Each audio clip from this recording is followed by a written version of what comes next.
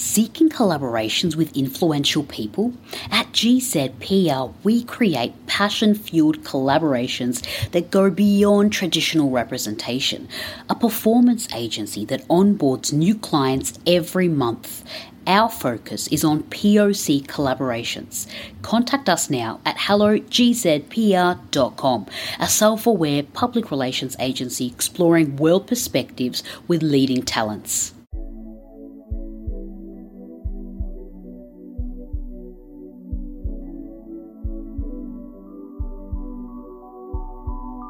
Hello and welcome. My name is Tiffany Farag and welcome to Get to Know You Cafe. In my mission to open conversations and access deeper dialogue, I wanted to hear from you listeners on last week's question and discussion. Last week, Lee Chambers and I discussed the question, how can we embed well-being in all aspects of our life? We received a number of responses that further deepen dialogue. Joining us today on the Get to Know You Cafe is Kelly from the Burn Bright podcast. Welcome back, Kelly. Hi, Tiffany. How are you doing? Very well. So glad to have you back. So glad to be back. I love this podcast. Love that you always come on for me. I love it. Love that we connected. So earlier you were given the topic from last week's podcast to reflect, and you've also listened to the episode. Prior to listening to the different responses, what are your thoughts on the discussion? Oh, I loved it. I thought it was so thoughtful, and it really gave a different take on wellness itself and really made me think critically on what we have kind of done wrong, I think, in popular culture. You know, in our efforts, I think, well-meaning to talk about wellness and to infuse wellness into the world at large. I think in some ways, what you and your guests were talking about, we missed the point. And we've kind of lost on what wellness is. And one of the things that really was a take-home for me was that wellness isn't ease. And for me, I talk a lot about ease as being a way of life. And that wasn't necessarily what you guys were saying is a bad thing, but that we have we've gotten away from the fact that you have to work hard to be well. And that we have shortcutted it with people thinking, you know, I'm going to grab quick food. And that like 30 minutes of meditation is somehow going to shortcut building foundational concepts of living well into my life. And that was just really, for me, I was like, yes, saying yes a lot in the episode. Like, yes, that's so true. And I think, again, there's been a well-meaning push for wellness, but we've lost the point. We want to do like quick fixes, like give me 5 minutes of wellness. And that is not building a well life. No, absolutely. I like how he put it. He's called it, what did he call it? We're shoehorning wellness into our lives, which I thought was quite true and interesting. Yeah, we absolutely are. People are like, yeah, I've done 30 minutes of yoga, and so I am aware of my well-being. Yes, and you can't buy wellness too. He was talking about that too, like this notion that you can go out and buy wellness, that you can shortcut it, you can shoehorn wellness into your life. All of that it just really resonated with me, and that time can't be managed was another concept that I thought was really great, that he talked about how we have this concept that we need to manage time and you know, really control it. And he was saying that's not what we should be focused on. We need to do attention management, which I thought that was such a great idea, and how that's more key to wellness than time management. Time is finite and time's going to tick by and it's going to move on whether we have control of it or not. So let's let go of that. But let's instead put more energy into where our attention goes. And I thought that was really powerful too, about how that is a key or a tool to wellness versus the concept of time management. Yeah, absolutely. Absolutely. And like he went on, like, you know, I guess the whole thing about being present, and that presence is charisma. Yes. And that was a nice, how I like that. And the energy, like when people are present, how it's energy bouncing back and forth. He said it was like a ball that you bounce back and forth. And that's how it's this concept of charisma. And I really like that too, because that is true, that the only way you get a connection with somebody, right, is if they're present and listening to you. And absolutely. It's true. And how that also is a tool of wellness, that we all need connections as well. And you only get that if you are present. Exactly. Absolutely. Absolutely. So some of the listeners sent some questions in that I'm so glad that you're here to answer them. So, yeah. So we'll read some of these responses. So there were some perspectives, or they raised some questions. So the first response is from Kayla from Madrid. She said, "How can you feel well-being?" Oh, that's a good question. How can you? How can you feel well-being? Because it's a feeling, isn't it? Yeah, I think so. I mean, and I think that goes back to also the episode, right? That you guys were talking about how we have gotten away from intuition and how we have disconnected from our bodies and gone straight into our brains. And so we don't feel wellness. Like you guys actually did talk about that in the episode, right? You said that people are unable to feel, which is hence the question. You're unable to feel when you're well. And I think it is this feeling. I think that question also says so much about the fact that we have lost the ability to be well because we don't know what wellness feels like. And I think it's an absence of pain. It's calm. I think that it's just like stillness in our bodies. Mm-hmm. And I don't know that. I think some of the things I can define it by what it's not more than what it is. And I think surprisingly to some people, I don't think it's like euphoria. I don't think there's anything wrong with euphoria, but I think wellness is more like this, is more stillness and kind of a consistency of just peace. Like your body isn't, hyper on or excited, but it also isn't depressed or sluggish. It's when you feel like your best. Like I try to think of like the times I've been at like peak wellness for myself. Mm-hmm. I have been completely calm and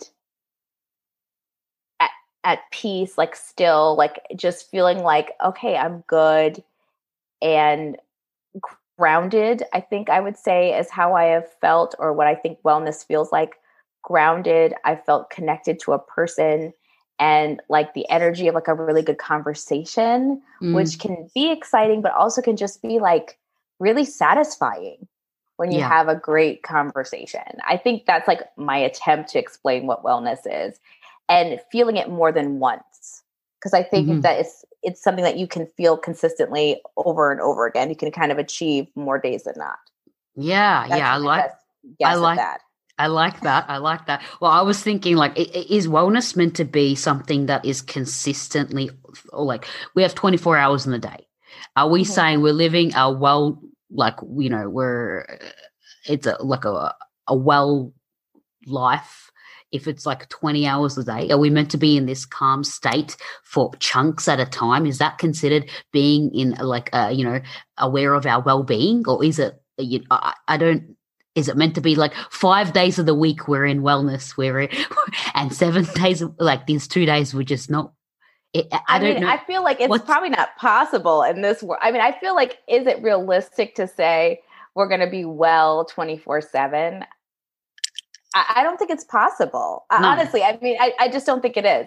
But I think it's like we're striving for feeling that way more days than not, and we're striving to kind of stay in that space, right? Mm-hmm. And like it's like trying to be like that optimal performance. I think of like an athlete, right? And how they try to stay in like an optimal performance when they're in their sport.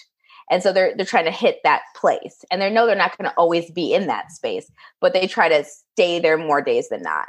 And I think for us, that's kind of what you're striving for, versus like saying I'm going to be 20 hours of wellness versus 24. I think it's just more like a constant striving to be in that space versus not. And that's the journey. It's like you're trying to stay more well than not versus breaking it down to days or hours, and trying to be there than not. But I don't know that anybody is, maybe there are people out there that have attained it, but I don't know that there's anybody who is attaining it all the time, just because life kind of kicks you out, right? You're constantly fighting for equilibrium, right? Balance is like this thing where you're always trying to find it, right? You're never perfectly in it.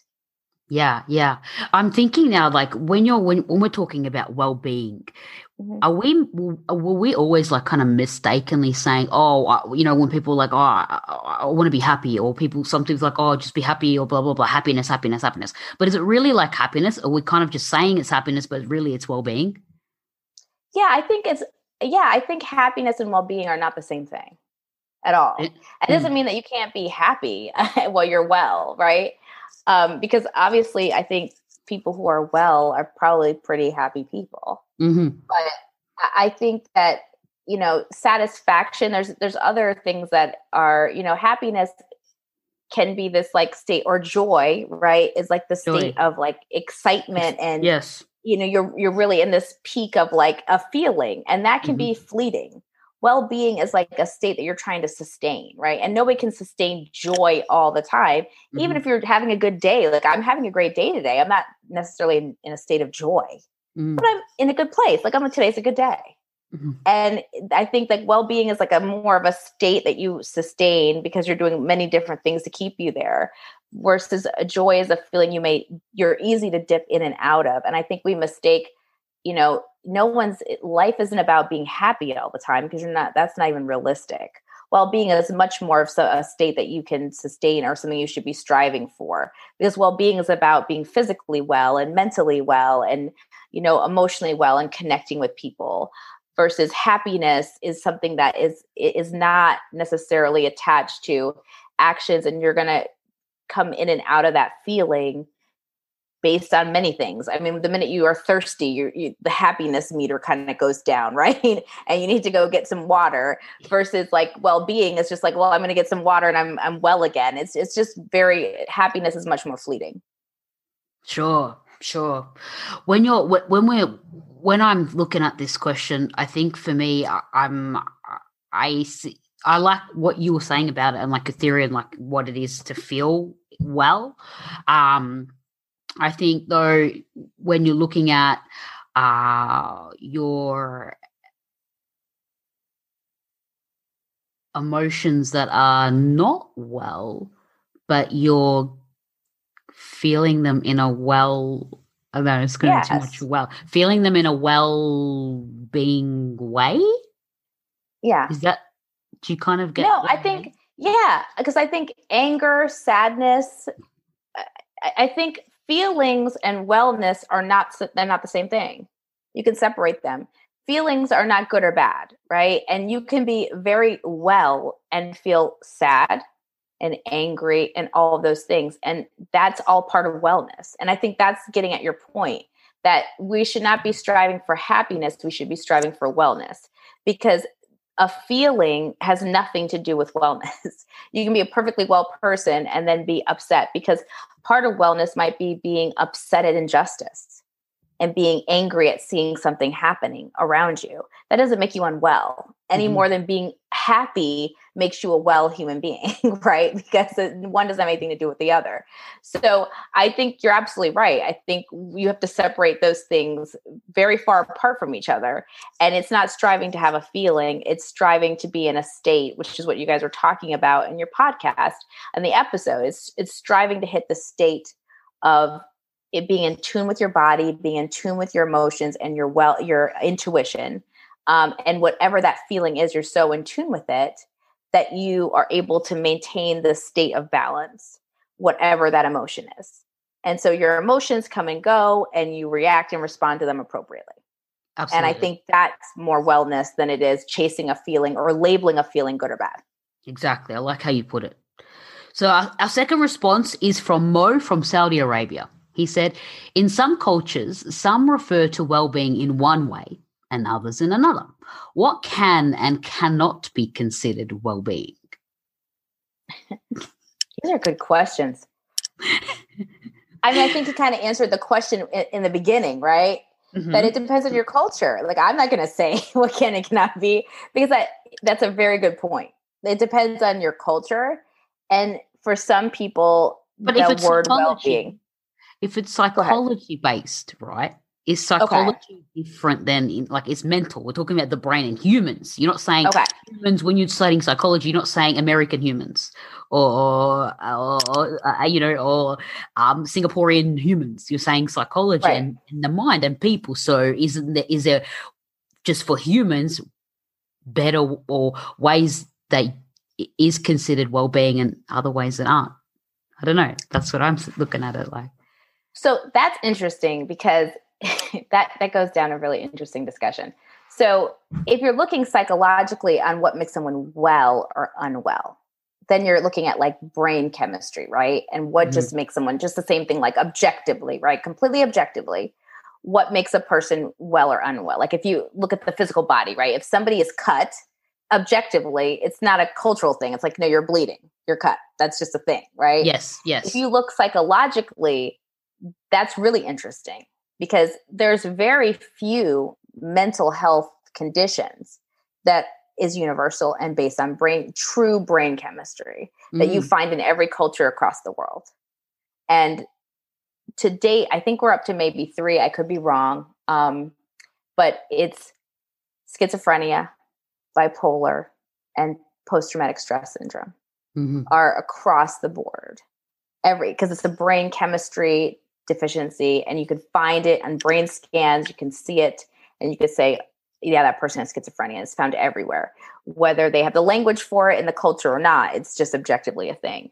Yeah. What's interesting is so many of the other disorders that are in manuals that treat mental health, they're not found. There's no language for it, and they're not found in other cultures. And so when it comes to, and then there's the concept of mental health and mental illness. And in different cultures, they mean different things. Like when we're talking about mental illness, again, those 3 things show up: bipolar disorder, schizophrenia, and post-traumatic stress disorder show up on brain scans. And it's the same thing like cutting someone. It's like, that's objective. When you're talking about mental health or well-being, right, that becomes much more subjective. Like, what is health? What is good enough and balance in a culture? That varies wildly. Like what somebody thinks is a healthy person is very different across cultures. So, one of the interesting things when you look at, now you go back and look at the discussion you guys had, which is why this question came up, some of the cultures might argue, well, I don't think, people should listen to their intuition. I think people should listen to their parents and that their parents know what's best for them, right? Or I think culturally that we should, what's wrong with eating McDonald's and getting things quicker? Because then if they get things quicker, you can produce more. And what's wrong with wanting to produce more? Isn't producing more better? And so it's a good question because there are things that are objectively you can find, and there's other things that are not. But what we can say with well-being is that there are some things that show up in your body that hurt you. Like objectively eating crisps, as you guys are talking about, will, if you just ate that is going to harm you and you are going to get really sick. So we can objectively say that some of the things that we are doing across any culture is going to harm you physically and you're going to get sick. And the way that we are living, particularly in Western culture, the way that we do live our lives and the way that we are stressed, it is impacting our bodies. So we can argue that is not well-being, that we do need to exercise more. We do need to eat better, at least physical well-being, and then stress and its toll on the body is unhealthy. So you can kind of start looking at from that framework to see like what the outcomes are physically on people rather, and say that that's a predictor of what well-being should be. It should be the opposite of that. But it gets really tricky when you start saying like, what should it be? Is it listening to your intuition, or is it listening to your community? What makes people more healthy and happier? That gets really tricky. Yeah. That is, but it's great though. But it's really tricky. It is really tricky. And what about when you're looking at like, could some things be, obviously questions pop up in my head. Could some things be good for your physical well-being, but then bad for your emotional well-being, or good for your emotional well-being, but bad for your mental well-being? Or is whatever is good for like your physical well-being will be also good for your emotional and mental well-being? I suppose there's probably, and then a question, and now there's like questions that pop up in my head: short-term versus long-term. Because there's some things that could be short-term, really great for your physical well-being, not great for your emotional well-being long-term. Like drugs, sex, all those things might be good short-term because of what they might do like on the short-term to your body, but not great maybe long-term for your physical or your emotional well-being or something, or even your physical, or like reverse it, right? There's some things that might be great for your like emotional well-being that may not be great for your physical well-being long-term. Like if you take a drug, it might make you feel really great. But then if like you keep taking that drug, it's like, no, it's not gonna be great for your body long-term. Yeah, or our relationships sometimes Right. like short, specific could be great emotional well-being, Yes. great for that short period of time, but not great for your Yes. mental well-being over a long period of time. Yes. So that's would be more like short-term versus long-term. Yes, you could get some benefits and it could be split. Like something might be really great for you, your body, but not great for your mind or your emotions, or something might be really great for your emotion or your mind long-term, not great for your body. Yeah. I see that. So then how do you balance that out if we're doing this right now? How is that something that's... Well, I think it goes back to the episode though. Like that was exactly the point. Listening. Like we're going right into the trap that was being discussed, which is like that's trying to shoehorn wellness into this like splitting hairs. How can I do 30 minutes of yoga and count it as well-being, right? Like how can I shortcut wellness? Which is the point. You can't. Because ultimately there is no real shortcut to wellness. Like you just have to build it into who you are and be really thoughtful and get to know yourself, which is like the premise of what this podcast, this great experiment that you're saying. It's like about getting to know yourself, because that's the only way to really find the well-being that's going to take care of all those things that you need long-term. Like find anything that's going to take care of your body, take care of your mind, take care of your like emotions as well, so that you don't have to play this like game of like, okay, I'm going to do this thing right now because it's going to take care of this right now, but then I got to switch it to this because that ultimately doesn't work long term. But I think like, honestly, that's what we do all the time. Like that's exactly what we're doing all the time on some level. Like we're eating or we're getting drunk on like a Friday because it feels really good in the moment. And then we're swapping it out for like this relationship that feels really good in the moment for like our emotions. And then we're swapping it out for like this thing that feels really good for our body for like 30 seconds. Like we're playing this game all the time. We're trying to do like well-being in these short spurts. And sacrificing like all the time, sacrificing one thing for another and then trying to quick fix it with another thing. And it doesn't work ultimately. Then we're all like miserable, like mild depressants all the time. Like... Yeah. That's so true. Yeah. Okay. So now we have a third response from Dan from the Netherlands. He said, has the Western world developed a preconception of the notion of well-being that it overlooks its simplicity? Oh, for sure. Don't you think? For sure. Yeah. I like, I don't know.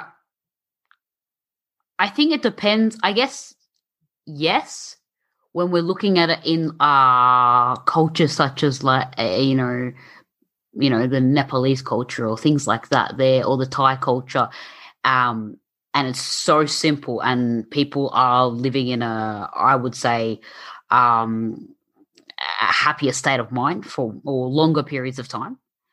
But then I think there are other cultures that don't have this at all. In the Western culture? No, like other cultures outside of the Western world, but come into the Western world and try and adopt them, or they've come from cultures that don't have it.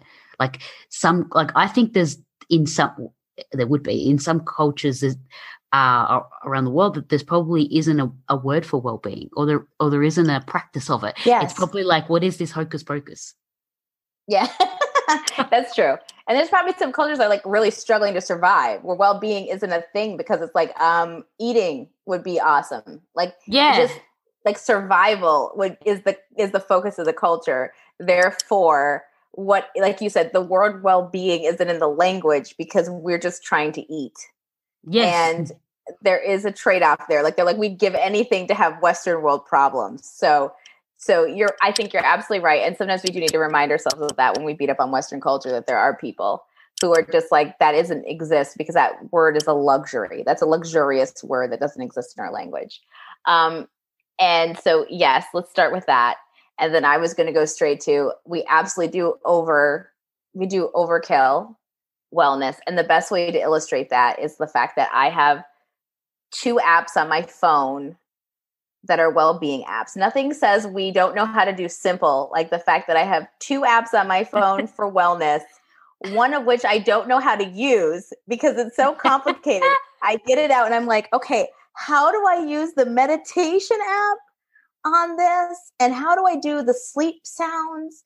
And it has like, I'm on like part 2 of a 7-part series on sleep and how to get to sleep. But then I can't figure out how to turn I'm not even kidding you. This is like a thing that happened last night. I couldn't figure out how to turn on the sleep app and then get it to switch to the sleep noises to help me sleep better for my well-being. And then in the morning, I switched to another app and I thought to myself, okay, we're in the upside down. Like I can't figure out how to use the apps to help me be well. Shut the apps. And that's when I shut the apps and said, I need to go to the mirror with myself and figure out what am I doing? Because this is not right. So absolutely we can complicate well-being. And maybe I should have just taken a walk before I went to bed. Yeah. Yeah. Which is probably what in many of those other cultures is what they do. They do go for a walk. They do right. They sit by the lake and listen to the water. They just sit in the forest and take a seat on the floor. That's what they do. Right. Or have a cup of tea. Like, like have some boiled water. Like, it's not that serious. They have a cup of tea and they're like, yeah, I'm going to go to bed now. And I'm sitting there being like, I want the sound of the crickets and the forest. And how do I cue that up? Oh, I can't hit that button. Instead of just being like, why don't we just take a walk? How would we do that in the forest? I mean, that's the level of silly that we're at with wellness sometimes in Western culture. Mm-hmm, mm-hmm. And, another thing too with that we're saying is that in the Western culture, we do have this, like we're saying, most other cultures, they don't know if they're going to get the next meal or they've got the food for the week. And that's the focus. Like, oh, we've got food. That's our wellness. We're eating, it's not something that, they don't have time to see if they're well. They don't have time it's like insignificant mental work for them. Yes. They don't have existential crises like we do every day. And and again, it's about balance. Like you should be able to think and dream and think beyond yourself and to project to like a future where you're like, I want to think about what could be and where I could be. Like there is something beautiful about self-actualization, but then the step beyond that is like complete neuroticism, right? Where it's like, now I'm having a crisis. I went straight from like, oh, what could be to, oh God, what could be, what's happening to me. I don't know, who am I going to be? What's happening? Why am I alone? And I think we've gone a step beyond that. And there's that balance point where we have crossed over from what could be to what's happening. And we're on a loop of anxiety that impacts our well-being. Right. And that they are not mentally burdened by thinking about that because they're trying to live. And we are like paralyzed with these kind of like thought loops of anxiety of like, what am I doing with my life? Why haven't I done this? What's going to happen around the corner? And we're thinking about that stuff all the time too, which impacts our well-being. Yes, absolutely right. So we need to be like it, and it's funny too. Like even though we are busier in the Western world, we still have time to think about these things. There's other people who are they're they're quite busy too, but they don't it's like they don't have time, or their brain doesn't give them time, or I don't know. These things aren't opportunities to think about. I think they move their bodies more too. I wonder if that's part of it too. Like I think back to when people like in farming culture and stuff, and like when you're just so physically exhausted, your brain just is like shutting down. Like they just it can't catch up anymore. It's like just go to bed, right? And we do a lot more brain work, and we also are overstimulated all the time. We multitask with our brains all the time, and I think we're just constantly at this level of like stimulation where we're getting input all the more anxious.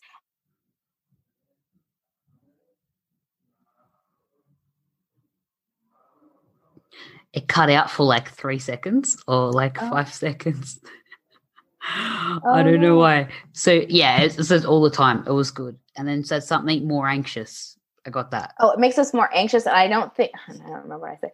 I don't think we're able to I think it makes us more anxious and we're not able to kind of make ourselves relax like we should, and able to kind of our brains don't kind of cut off the way I think it would if we were just working physically, like I think other cultures do. Yeah, I think I reckon that's probably it. So I would put it down to physical. And I think too, like, because they are physical so much, they don't have time to look at their phones. They don't have time to go on a computer. They don't have any of that time as well. So it's really, really, a lot of it is people interaction. And, you know, a lot of it is when they do want to just reset. It's, I want to be with my friends. I want to be with they want to be social. Yes. So they don't want to do this whole computer, TV, iPhone, because they don't have these things too, all these resources as well. The constant stimulation of data input, which makes you more anxious and and then you want to find out more. And I think it makes you question yourself more, question more things. Like, I think there is such a thing as too much knowledge and knowing stuff all the time right away. And it makes you constantly thinking all the time, and not in a productive way at all. No, absolutely. Absolutely. Well, this has been an interesting cafe. I love all the questions that listeners sent through, and I love that you were here to answer these ones, because I thought these were super tricky. And so I love to say that, a lot of these questions people have has nothing to do with intellect. We all have different experiences, environments, and have different thoughts, and, bringing up all these different perspectives and raising these questions really allows us all to have a clearer picture of ourselves and understanding ourselves and knowing others and knowing other cultures. So yeah, thank you so much, Callie, for coming onto the cafe discussion. Yeah, glad to be here. Thank you for listening to the Get to Know You Cafe. If you enjoyed this podcast, rate, review, and share the podcast on Facebook or Instagram. You can tag me at Get to Know You with Tiffany Farag. Be sure to listen to Tuesday's podcast and send in your responses for us to include next Thursday on the Get to Know You Cafe to further deepen dialogue on this topic. If you have any topics you would like us to discuss, be sure to tag me to post with your question. Join us every Thursday on the Get to Know You Cafe.